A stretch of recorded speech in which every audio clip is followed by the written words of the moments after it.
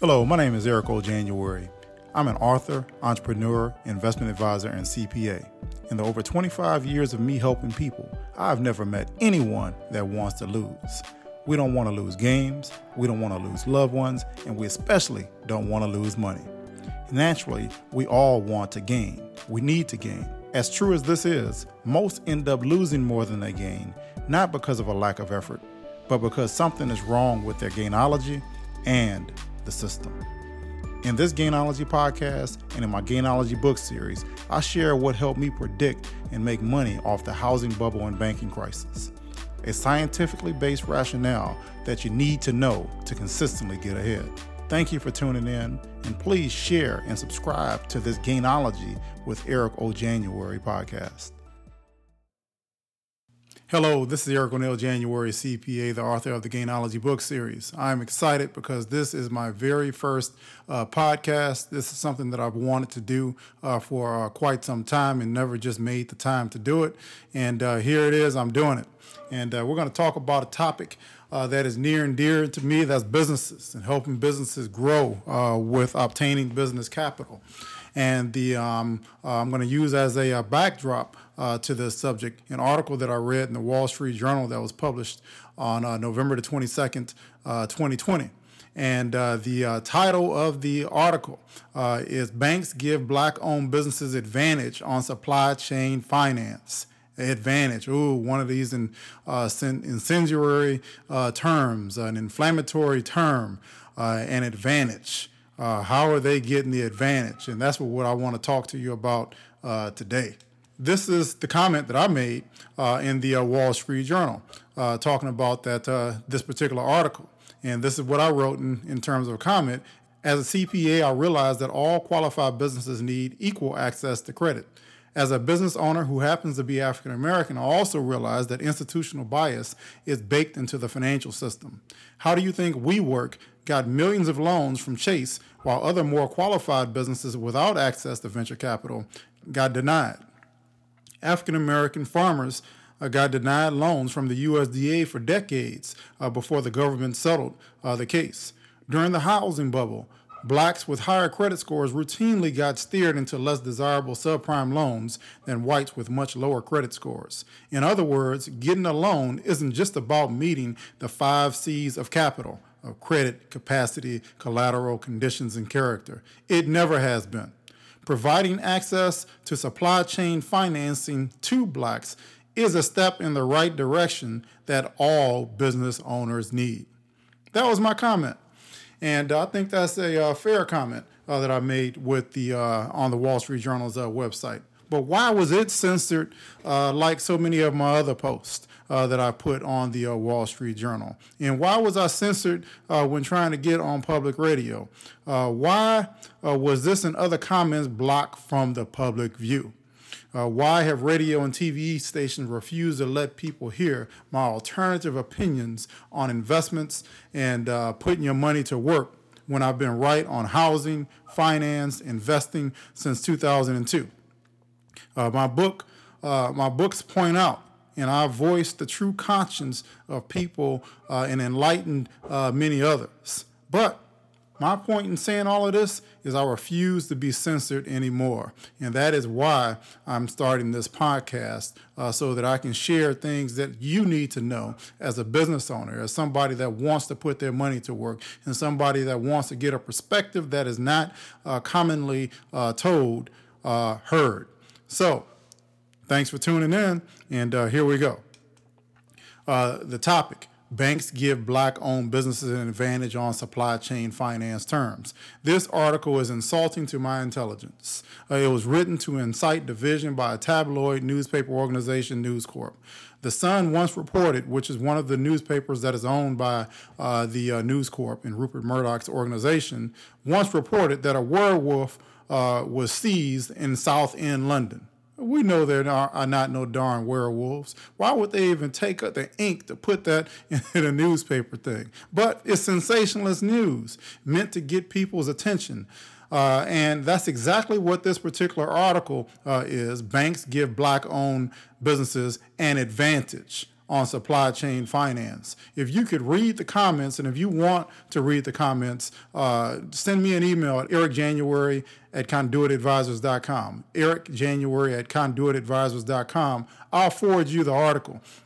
So that you can see it. It may not still be on the website, but I'll forward it to you so that you can see some of the comments. And most of the comments that are made, people are incensed. And I'm assuming that these are non-African Americans because everyone is crying racism and double racism, a double standard, and all of these different things. And can you blame them?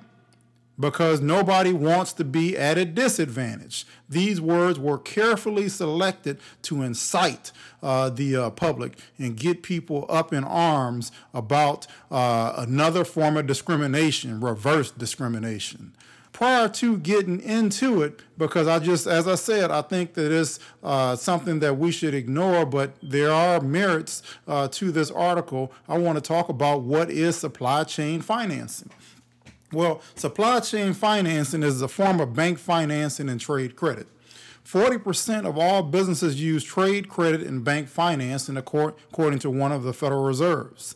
And there are other types of capital that people use. There are 4 other types. There's debt, there's equity, hybrid, and there are grants. Most people are very familiar with debt because you're using your credit cards, you're using bank loans, or you're borrowing money from friends and family and relatives. But not many people are that familiar with equity investments other than money that they provided themselves. And I believe that over 70% of all businesses rely on equity in rating their savings accounts, their home equity loans, and different things like that in order to capitalize their business. And then there are also grants. Up until this COVID-19 crisis, I never would have thought that for-profit businesses would be getting grants for the government. But when you look at a number of these pharmaceutical companies that were developing what they call the cure or vaccines for COVID-19, many of them got millions and billions of dollars in grants. And up until this point, you had to be a not-for-profit organization, some sort of 501c3 before you get a grant. But a grant is something viable. A grant is not something that you'd have to repay. So supply chain financing, though, is, as I said, it's a form of bank financing and trade credit. Trade credit is what you get from a vendor for doing business with them. Say, for instance, if you had a contract and you want to buy some computers from Dell. Well, Dell will say, well, you don't have to pay for it all in cash. I can give you credit so that you can buy more computers from me, and then you can stretch out the payment over a longer period of time so that you can afford it. Well, supply chain financing is reverse of factoring. What is factoring?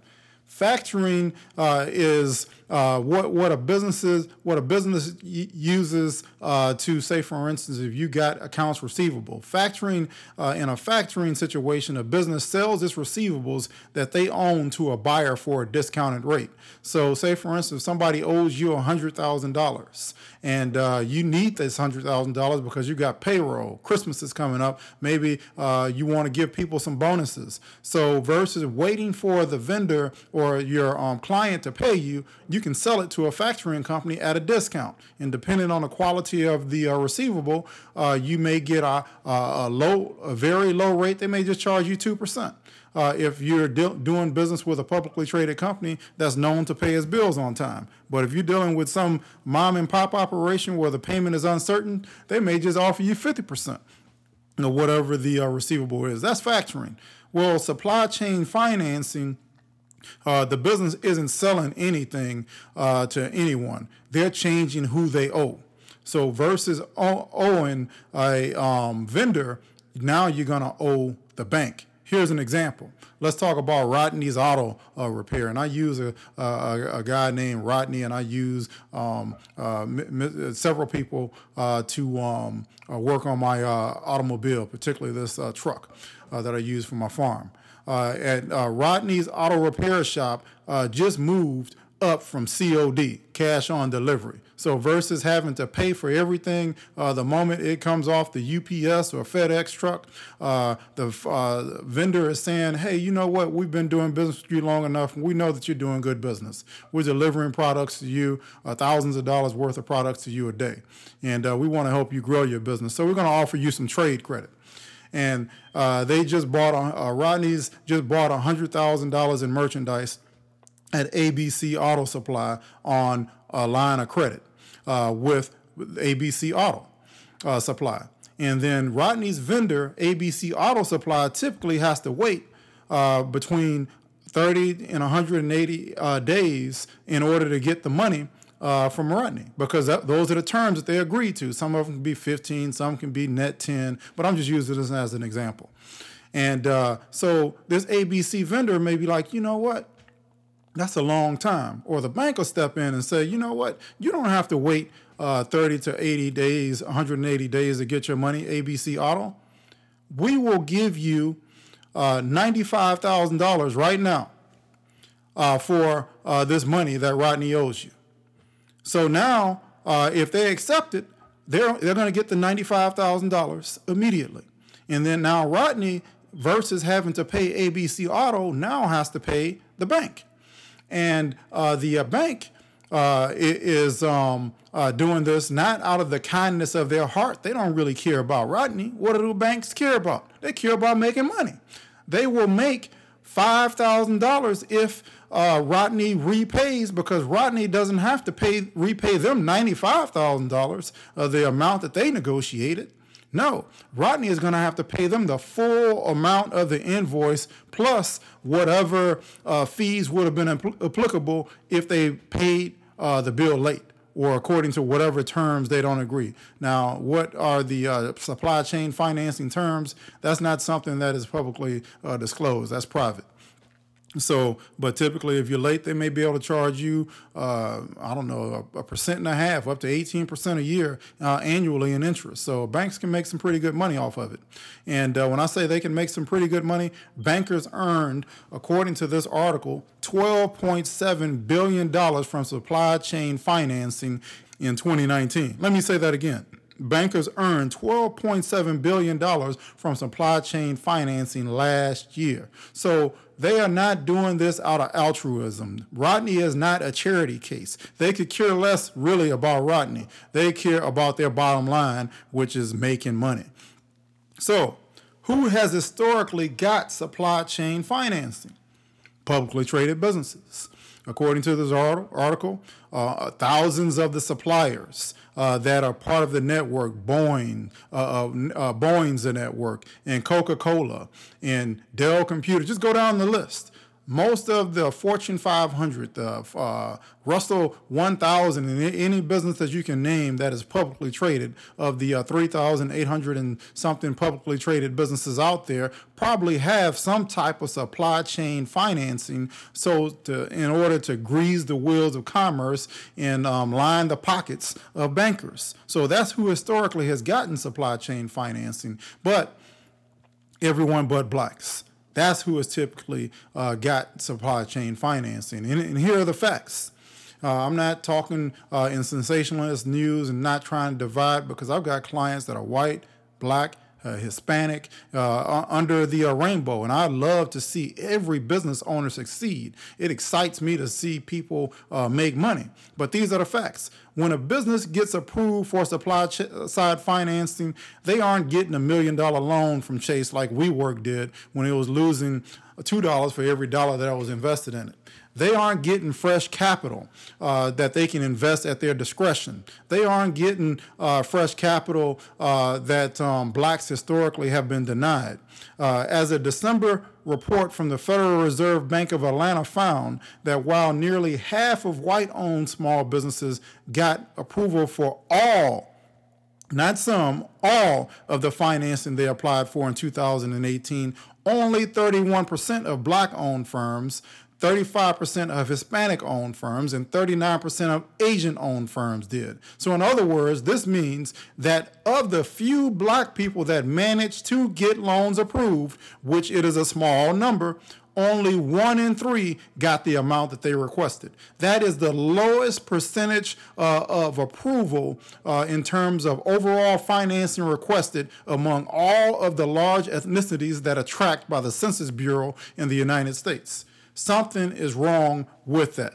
It's called institutional racism, institutional bias. And institutional bias is something that is rampant. Although some people want to say, oh, this is something of the past and this is a figment of your imagination. Oh, you need to get over it. Racism doesn't exist. People, we need to wake up and realize that racism does exist. All you have to do is look at the tax code in order to see institutional racism at its worst. Or look at the Securities and Exchange Commission and see that only accredited investors can invest in any deal that they want, while non-accredited investors are limited to stocks, bonds, and mutual funds. Institutional racism is real. That's why WeWork got millions of dollars and they were losing their shirts. And people were throwing money at it. It's bias built into the system. And further facts, black business owners with 750 plus credit scores are rejected for loans according to the most recent data from the U.S. Federal Reserve. Black business owners are denied loans by banks more frequently than any other racial group, reported by the St. Louis Public Radio in January 2020. So, and then further, it is found that black-owned firms were more likely than any other group to have experienced a turn-down rate. Or let me say that again. The report also found that black-owned firms were the most likely group to have applied for a credit card and experienced the highest turn-down rate. Now, that's got to be pretty awful. Credit cards are charging 20 and 30% interest, and they are denying people loans. It's not like they don't have a high profit margin, but blacks are being denied it disproportionately more than any others. And as I talked about earlier when I talked about the 5 C's of credit, character, capital, collateral, conditions, and all of the things that they talk about, it is not just about those things in order to get along, because I've had 700 plus credit scores and got denied from a loan in 30 minutes or less. And a number of my clients have. We've learned how to overcome it. But my point is, these are the facts that there is bias into the system, in this system, and we can't ignore it. There is bias in the system, and we should not ignore it. The numbers don't lie. In 2016, the average net worth of whites is 10 times that of blacks, $171,000 versus $17,000. That's the average net worth. And then that's the median net worth. And then the average net worth, when you factor in all of the rich people and all of the poor people combined, the average wealth for whites is $929,800, which is more influenced by very rich families, is 6 times greater than that of the black average wealth, which was $138,100. Black applicants were rejected more than double the rate of non-Hispanic white applicants on all types of loans, commercial, residential, and personal loans, including conventional mortgages originated for portfolios, for bank portfolios, and for investors, Fannie Mae and Freddie Mac, which are some of the largest funders of residential mortgage in the United States. Not some of the largest, they are the largest. They are the major player in the game in terms of getting loans. So, and blacks are rejected more than anybody else. I used to be in the mortgage industry, and I understand that people were getting steered to subprime loans. I only did it for a short period of time because I wasn't interested in helping people get debt. With businesses, that's a little different. You need capital. And debt is often one of the most economically feasible types of capital to get, and the most readily available in communities where people are not considered accredited investors. So, census estimates indicate that black-owned firms have lower revenues and profits, hire fewer people, and more likely to close than white-owned businesses. These are the facts. Numbers do not lie. This stuff is real. We cannot pretend like it doesn't exist. And I know people are incensed that, yes, blacks are now getting some preferential treatment. I mean, the same could be said during the initial movement towards independence. Frederick Douglass had to make a choice. Women's rights we were also battling for civil rights at the time. But people had to decide on getting one thing at a time so that we can progressively move forward. Women got the right to vote and do all of the things that men could do, and blacks eventually got the right to do what we wanted to do through the civil rights movement. But the numbers don't lie. Supply chain financing, who benefits the most? Having supply side financing is a competitive advantage for the businesses that have access to it. That's who's benefiting, one of the parties that's benefiting. Businesses that can state that you'll get paid immediately will get more business. An example, it's like the people that offered cash for a house during the housing bubble. If you had to apply for a bank loan that would take 30 to 6 months to get approved, who do you think the bank was going to approve? The person that said, I got a cash offer and can close immediately, or somebody that didn't know if the appraisal was going to come back because the whole area had been decimated with foreclosures and you didn't know if the appraiser was going to kill your deal. So the people with cash got the deals. And likewise, that's the same thing that happens with people that can say, hey, yeah, you know what I want to buy some of your products. And by the way, I'm approved for supply side financing through my bank. Versus somebody else that said, hey, I'd like to buy your business, but we got to haggle on the price, and I don't know when I'll be able to pay you, or my business is too new. Well, the person that has supply side financing is going to have the upper hand. So there's no doubt about that. The real beneficiary of supply side financing, when you really do the math and look at the loop, are the banks. The real beneficiary is the banks because the suppliers have already vetted these customers' creditworthiness. This is why the banks are willing to accept the loan because it's low risk. The supplier has probably more than likely done business with them for months and years and saw that this guy is a consistent payer. Every time he shows up, whether we're asking for $10,000 or $5,000, he's always paying cash on delivery. And we know from just the business that we're doing with them that they have got a good business because they're cash flowing. So yes, we're going to offer them credit.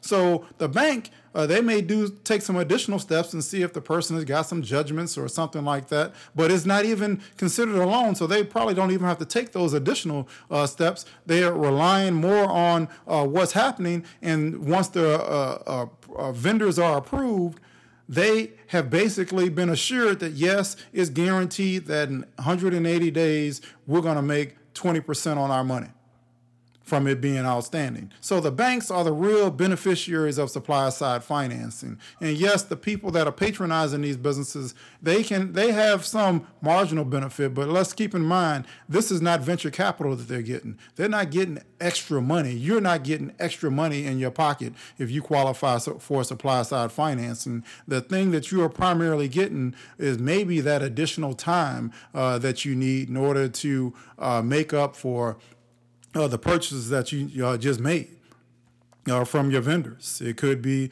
a food vendor, a food distributor. It could be a liquor distributor. It could be anybody that qualifies for this supply side financing. So my conclusion in all of this, my very first podcast on the subject of banks give black business owners advantage on supply finance terms. Man, when you read this article, which I encourage you to read it, email me or Google it.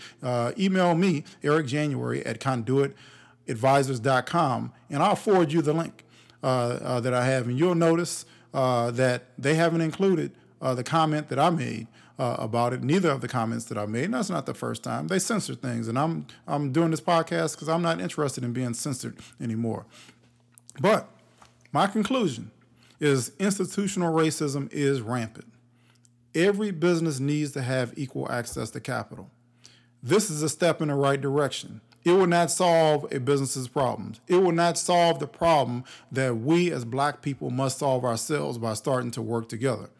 And it will not solve the problem that we have biases built into our system about ongoing perceptions that we have about other ethnicities, whether it's Chinese, Jewish, Mexican, or whatever. We've got these biases that we've got to work out. But we have to, as Rodney King said, after he had been beaten by the police and there was rioting in L.A., can't we all just get along? We have to get along. We cannot get sidetracked on the mission. And we have to stay focused on what unites us versus what more than what divides us. A house divided against itself, as the Bible says, will not stand. It cannot stand. And we also have to keep in mind that talk is cheap. Yes, we've got to make it happen. We've got to put our money to work. We have to resolve some of these issues because we shouldn't be we shouldn't have in our lexicon the terms bias and advantage and preferential treatment and set-asides and all of these different things. It shouldn't even necessarily it shouldn't be necessary because when we are working together and putting our money to work, there is enough opportunity for everyone to get ahead and prosper in this society that wants to. Everybody doesn't want to. So, hey, this is Eric O'Neill, January CPA, the author of the Gainology book series. This is my very first podcast. I am so delighted that you tuned in, and I want you to subscribe to this podcast and tell your friends and family and colleagues about it. You can get information about it on my website at conduitadvisors.com, CONDUIT advisors.com. Always feel free to reach out to me. I want to help you all grow your business and make profitable business decisions with your money. Again, this is Eric O'Neill, January CPA. Thank you so much for tuning in.